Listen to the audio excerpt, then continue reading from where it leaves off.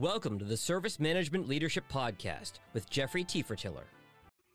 Good Tuesday to you. This is Jeffrey Tiefertiller back with another Service Management Leadership Podcast.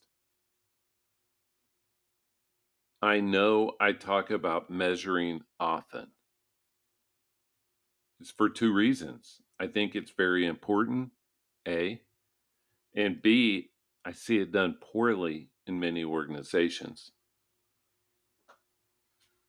Whether the topic is SLA, service level agreements, or process, program metrics and measures, or anything else, measuring the wrong things will lead to incentivizing the wrong behaviors. I don't know if you've ever thought about that, but if we incentivize the wrong behaviors through our measuring, we will be in a quite the conundrum. We know, and we've been told many times, that if you want to manage something, you have to measure it. So when you measure the wrong things, it means you're managing the wrong things. I know I've brought up a few times that I have two teenagers. They're 19 and 17. It's kind of interesting when you have kids that are almost grown, how you could possibly make different decisions if you had to do it over again. One thing I learned as my kids were growing up is that they will pretty much do what you incentivize them to do.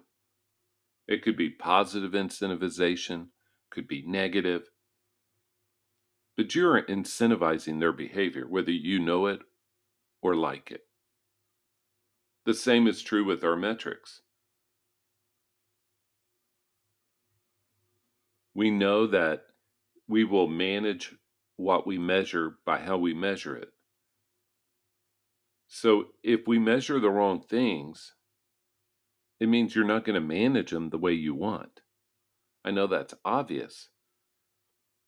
But the punchline is it means that you will not get the outcomes you desire.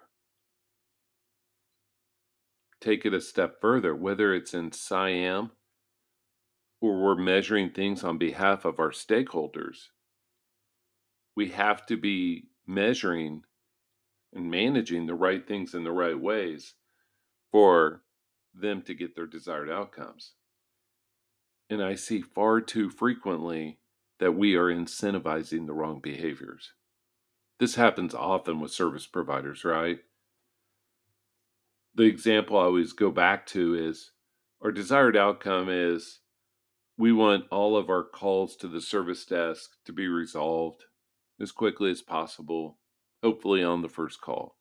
So we put in a metric of how long were we on the phone with them, first call resolution, all that sort of thing, right? And you all have seen this, I'm sure. So have I. That incentivizes our service desk, if they're outsourced, to abbreviate calls before the user is happy with the resolution.